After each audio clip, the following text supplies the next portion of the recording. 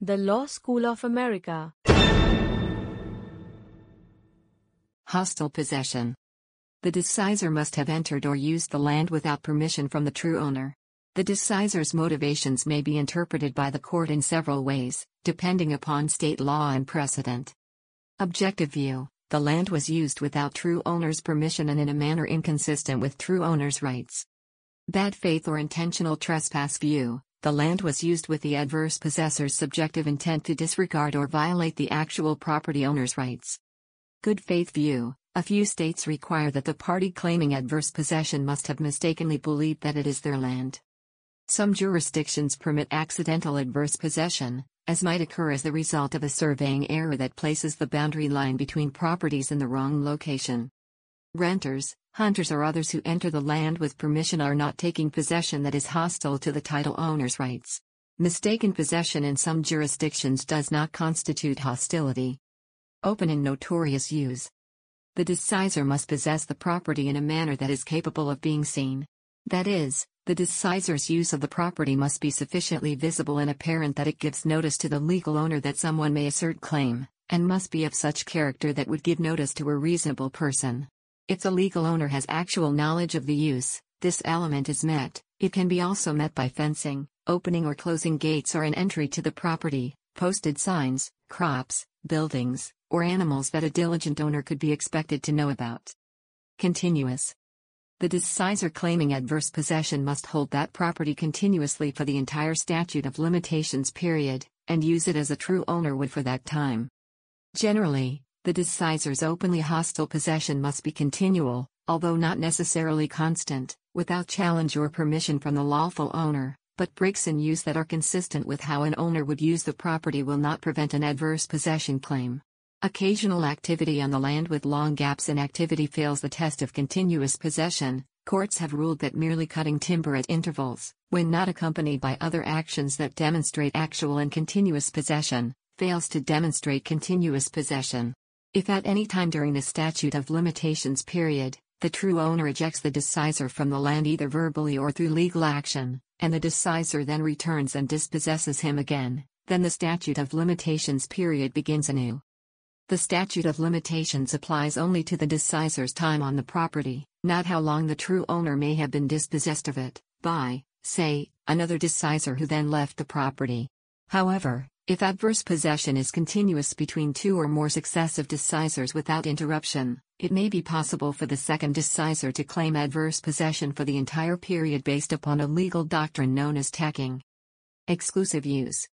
The decisor holds the land to the exclusion of the true owner. There may be more than one adverse possessor, taking as tenants in common, so long as the other elements are met. But adverse possession cannot be successfully claimed if, any time during the statutory period, the true owner uses the land for any reason. In addition to the basic elements of an adverse possession case, state law may require one or more additional elements to be proved by a person claiming adverse possession.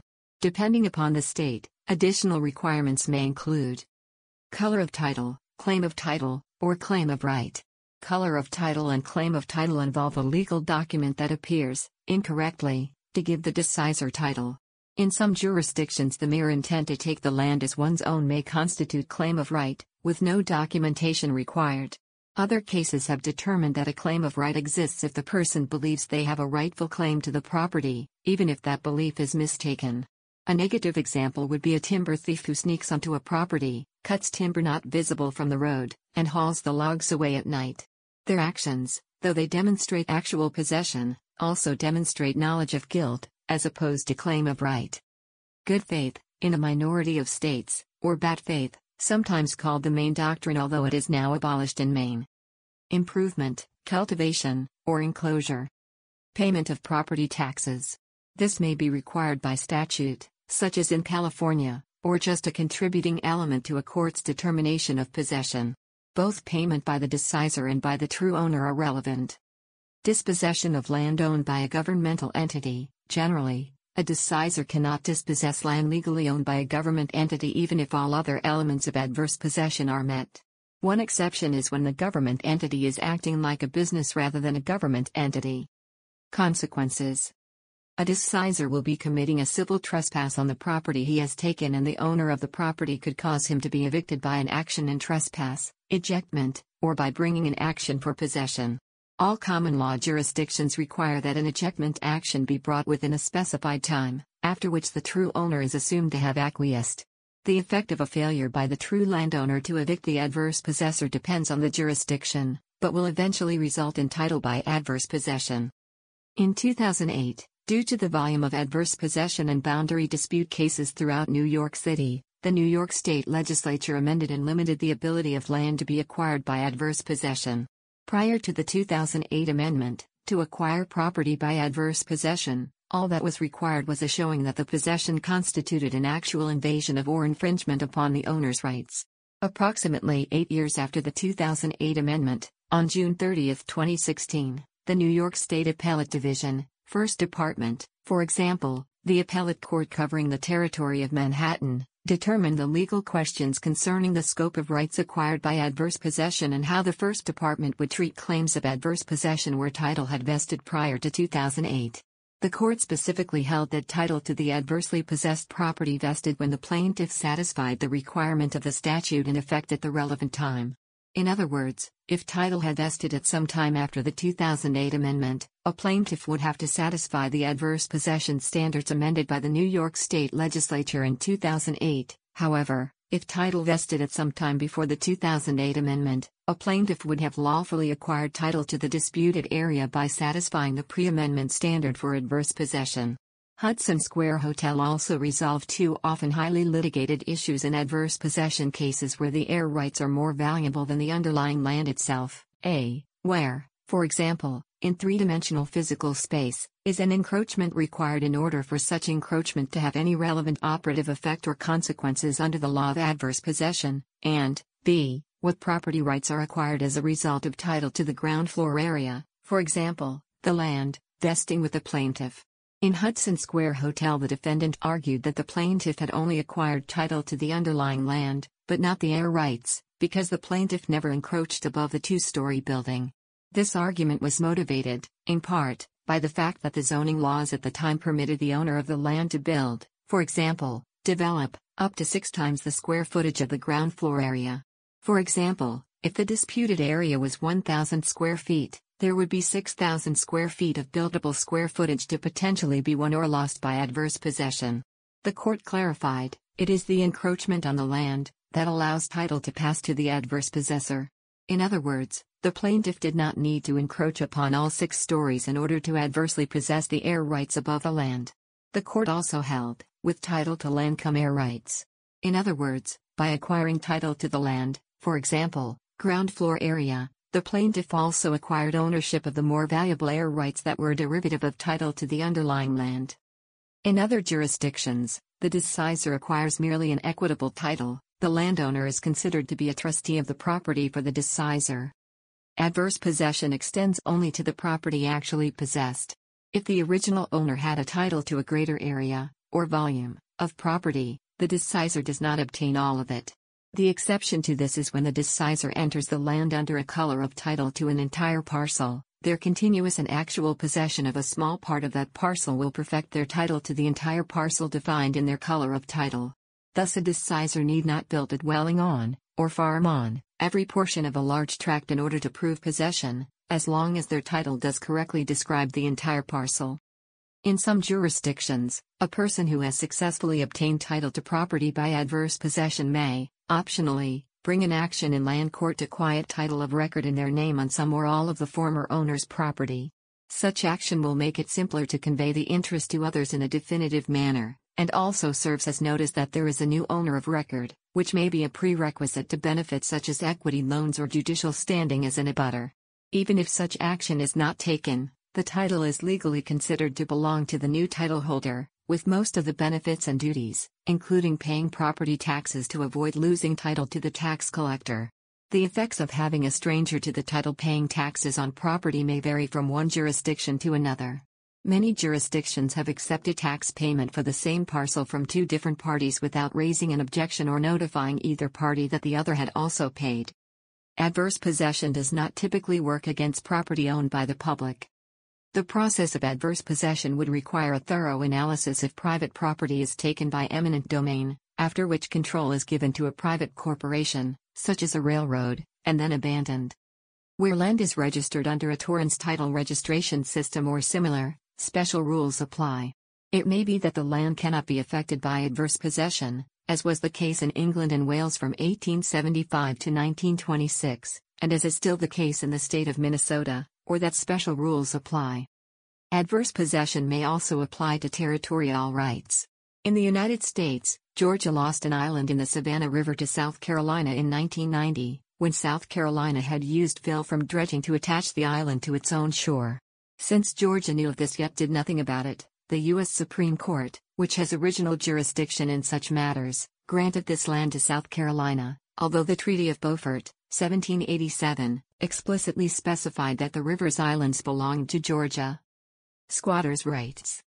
Most cases of adverse possession deal with boundary line disputes between two parties who hold clear title to their property. The term squatters' rights has no precise and fixed legal meaning. In some jurisdictions, the term refers to temporary rights available to squatters that prevent them, in some circumstances, from being removed from property without due process. For example, in England and Wales, reference is usually to Section 6 of the Criminal Law Act 1977. In the United States, no ownership rights are created by mere possession, and a squatter may only take possession through adverse possession if the squatter can prove all elements of an adverse possession claim for the jurisdiction in which the property is located.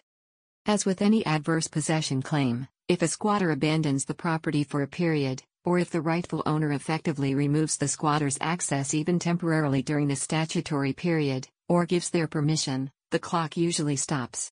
For example, if the required period in a given jurisdiction is 20 years and the squatter is removed after only 15 years, the squatter loses the benefit of that 15-year possession. For example, the clock is reset at 0. If that squatter later retakes possession of the property, that squatter must, to acquire title, remain on the property for a full 20 years after the date on which the squatter retook possession.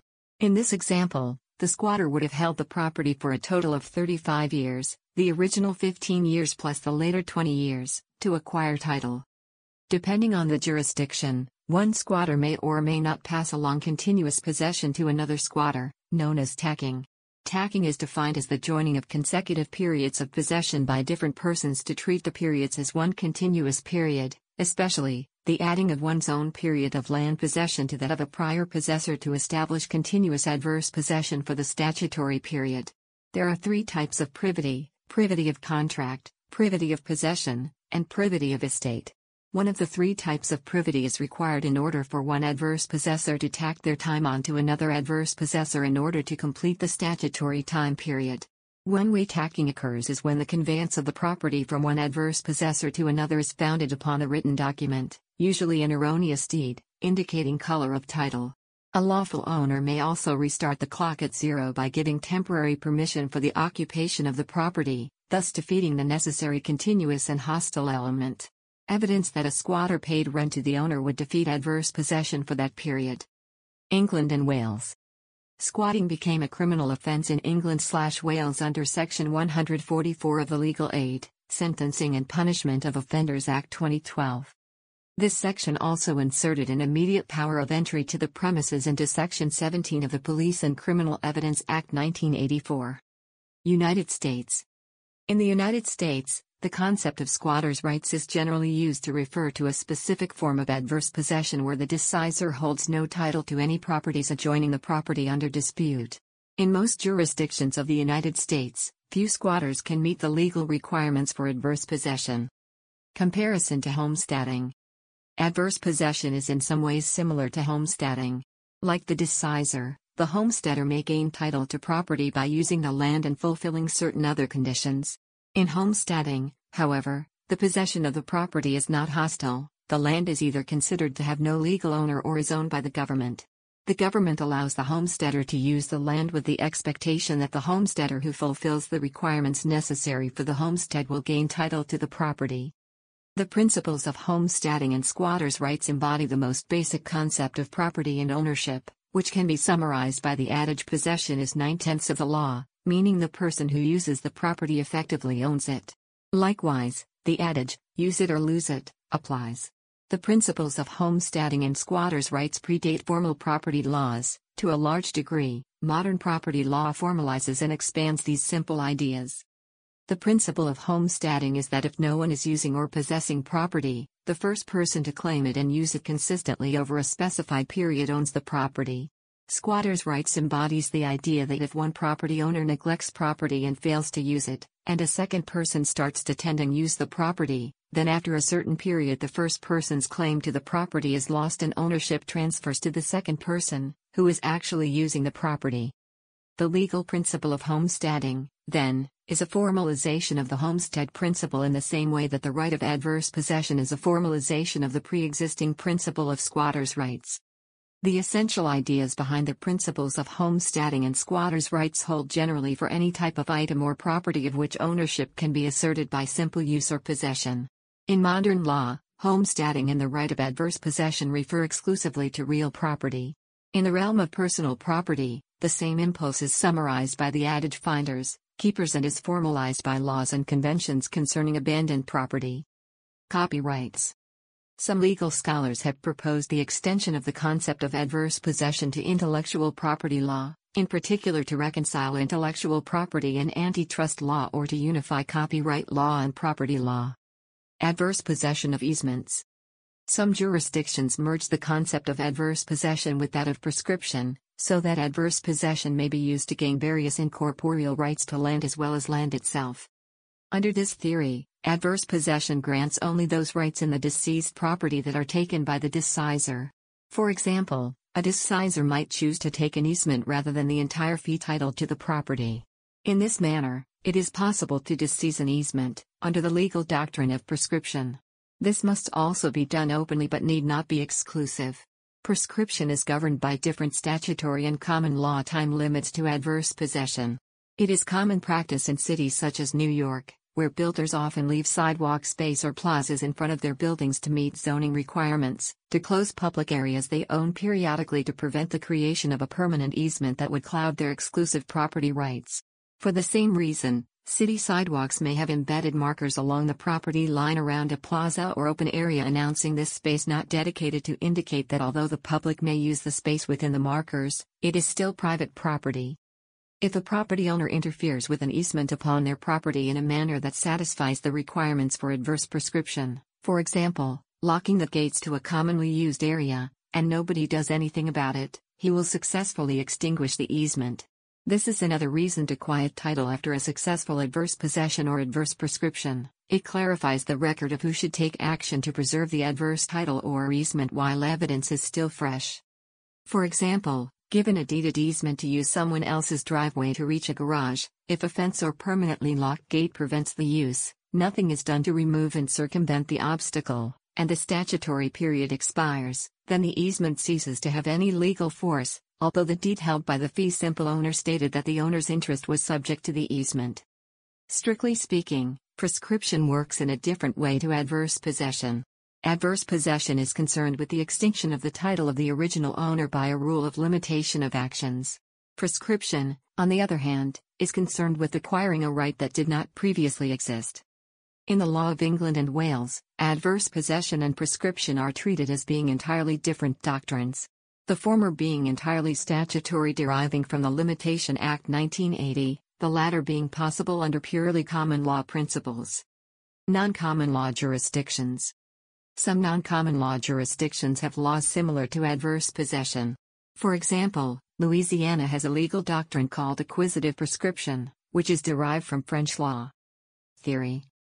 Adverse possession exists to cure potential or actual defects in real estate titles by putting a statute of limitations on possible litigation over ownership and possession.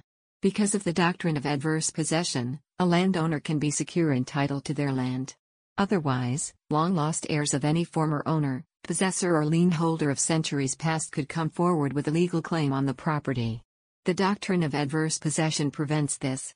This means the law may be used to reward a person who possesses the land of another for a requisite period of time. Failure of a landowner to exercise and defend their property rights for a certain period may result in the permanent loss of the landowner's interest in the property.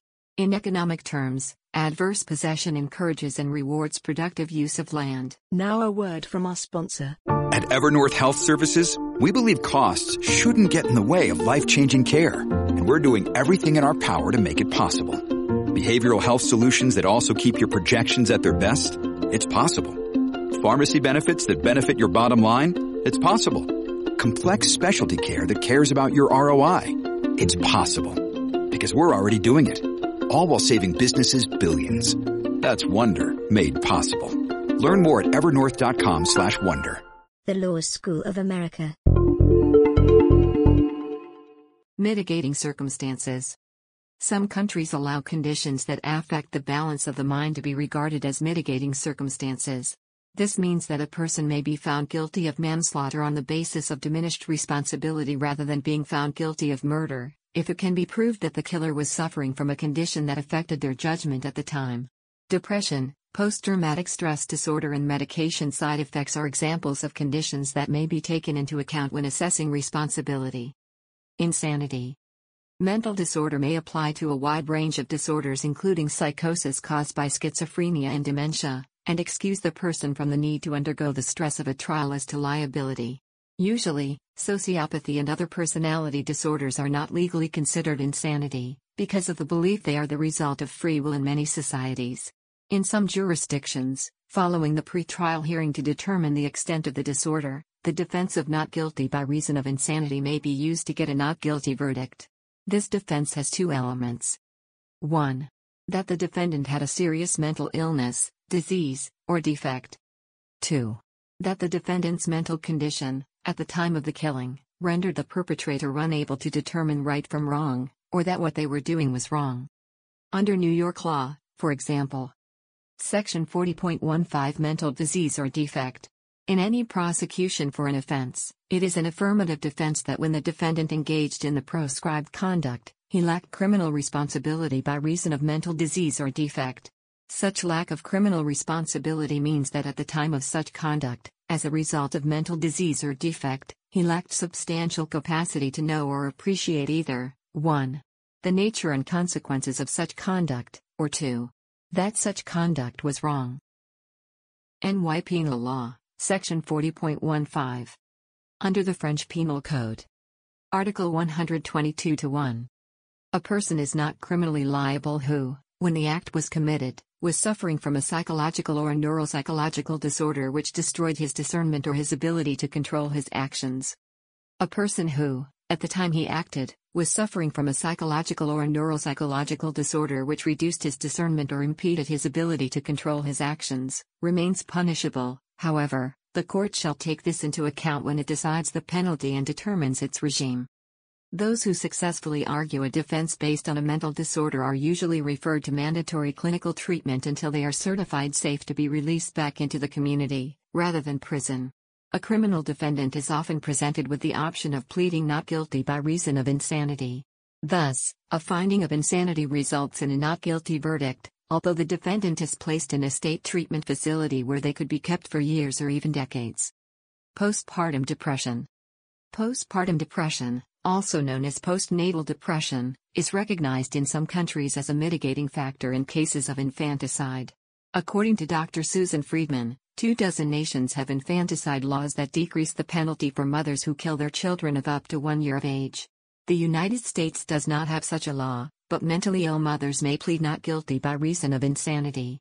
In the law of the Republic of Ireland, infanticide was made a separate crime from murder in 1949, applicable for the mother of a baby under 1 year old where the balance of her mind was disturbed by reason of her not having fully recovered from the effect of giving birth to the child or by reason of the effect of lactation consequent upon the birth of the child.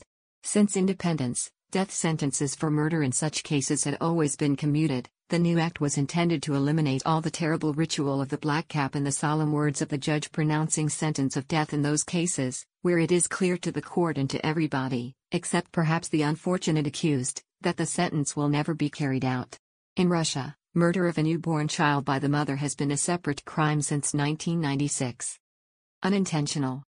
For a killing to be considered murder in 9 out of 50 states in the U.S., there normally needs to be an element of intent. A defendant may argue that they took precautions not to kill, that the death could not have been anticipated, or was unavoidable. As a general rule, manslaughter constitutes reckless killing, but manslaughter also includes criminally negligent, for example, grossly negligent, homicide. Unintentional killing that results from an involuntary action generally cannot constitute murder. After examining the evidence, a judge or jury, depending on the jurisdiction, would determine whether the killing was intentional or unintentional. Diminished capacity. In those jurisdictions using the Uniform Penal Code, such as California, diminished capacity may be a defense. For example, Dan White used this defense to obtain a manslaughter conviction, instead of murder, in the assassination of Mayor George Moscone and Supervisor Harvey Milk. Afterward, California amended its penal code to provide as a matter of public policy there shall be no defense of diminished capacity, diminished responsibility, or irresistible impulse in a criminal action. Aggravating circumstances. Murder with specified aggravating circumstances is often punished more harshly. Depending on the jurisdiction, such circumstances may include premeditation, poisoning, murder of a child, murder of a police officer, judge, firefighter or witness to a crime, murder of a pregnant woman, crime committed for pay or other reward, such as contract killing, exceptional brutality or cruelty, methods which are dangerous to the public, for example, explosions, arson, shooting in a crowd, etc. Murder for a political cause. Murder committed in order to conceal another crime or facilitate its commission. Hate crimes, which occur when a perpetrator targets a victim because of their perceived membership in a certain social group. And treachery, for example, Heimtücke in German law. In the United States and Canada, these murders are referred to as first-degree or aggravated murders. Murder, under English criminal law, always carries a mandatory life sentence, but is not classified into degrees. Penalties for murder committed under aggravating circumstances are often higher, under English law, than the 15-year minimum non-parole period that otherwise serves as a starting point for a murder committed by an adult. Felony murder rule. A legal doctrine in some common law jurisdictions broadens the crime of murder. When an offender kills in the commission of a dangerous crime, regardless of intent, he or she is guilty of murder. The felony murder rule is often justified by its supporters as a means of deterring dangerous felonies, but the case of Ryan Hulla shows it can be used very widely. Year and a day rule. In some common law jurisdictions, a defendant accused of murder is not guilty if the victim survives for longer than 1 year and 1 day after the attack. This reflects the likelihood that if the victim dies, other factors will have contributed to the cause of death, breaking the chain of causation, and also means that the responsible person does not have a charge of murder hanging over their head indefinitely. Subject to any statute of limitations, the accused could still be charged with an offense reflecting the seriousness of the initial assault. With advances in modern medicine, most countries have abandoned a fixed time period and test causation on the facts of the case. This is known as delayed death, and cases where this was applied or was attempted to be applied go back to at least 1966. In England and Wales, the year and a day rule was abolished by the Law Reform, Year and a Day Rule, Act 1996. However, if death occurs 3 years or more after the original attack, then prosecution can take place only with the Attorney General's approval. In the United States, many jurisdictions have abolished the rule as well. Abolition of the rule has been accomplished by enactment of statutory criminal codes, which had the effect of displacing the common law definitions of crimes and corresponding defenses. In 2001, the Supreme Court of the United States held that retroactive application of a state Supreme Court decision abolishing the year and a day rule did not violate the ex post facto clause of Article I of the United States Constitution. The potential effect of fully abolishing the rule can be seen in the case of 74-year-old William Barnes, charged with the murder of a Philadelphia police officer Walter T. Barkley Jr., whom he had shot nearly 41 years previously. Barnes had served 16 years in prison for attempting to murder Barkley, but when the policeman died on August 19, 2007, this was alleged to be from complications of the wounds suffered from the shooting, and Barnes was charged with his murder. He was acquitted on May 24, 2010. Causes. Martin Daly and Margot Wilson of McMaster University have claimed that several aspects of homicides, including the genetic relations or proximity between murderers and their victims, as in the Cinderella effect, can often be explained by the evolution theory or evolutionary psychology. Peter Morrell identified the following sets of motives for murder: lust, The murderer seeks to kill rivals to obtain objects of his or her sexual desire. Love, the murderer seeks to mercy kill a baby or partner with a major deformity or incurable cancer. Loathing, the murderer seeks to kill a loathed person, such as an abusive parent, or members of a loathed group or culture. Loot, the murderer seeks some form of financial gain. However, morale states that finding a motive for murder does not go far enough to explain murder. Most people experience lust, love, and loathing, and seek loot in the sense of wishing to be free from financial concerns. However, the vast majority of people do not commit murder. He identifies the following risk factors in what can lead one to commit murder. Testosterone, the primary male sex hormone, is correlated with competitive and assertive behavior. Reduction in serotonin increases likelihood of impulsive hostile behavior. Alteration in the breakdown of glucose appears to affect mood and behavior. Hyperglycemia and hypoglycemia can both lead to aggression. Consumption of alcohol can lead to reduced self-control. Environmental pollutants circulating in the body are linked to heightened aggression. Malnutrition from eating too much junk food can provoke aggressive behavior and even murder. Several studies have shown a correlation between murder rates and poverty. A 2000 study showed that regions of the state of São Paulo in Brazil with lower income also had higher rates of murder. Etymology. The modern English word murder descends from the Proto-Indo-European, pie, Mr. Traum, which meant killing, a noun derived from pimere, to die. The Germanic languages are the only ones to have saved this pie instrumental noun.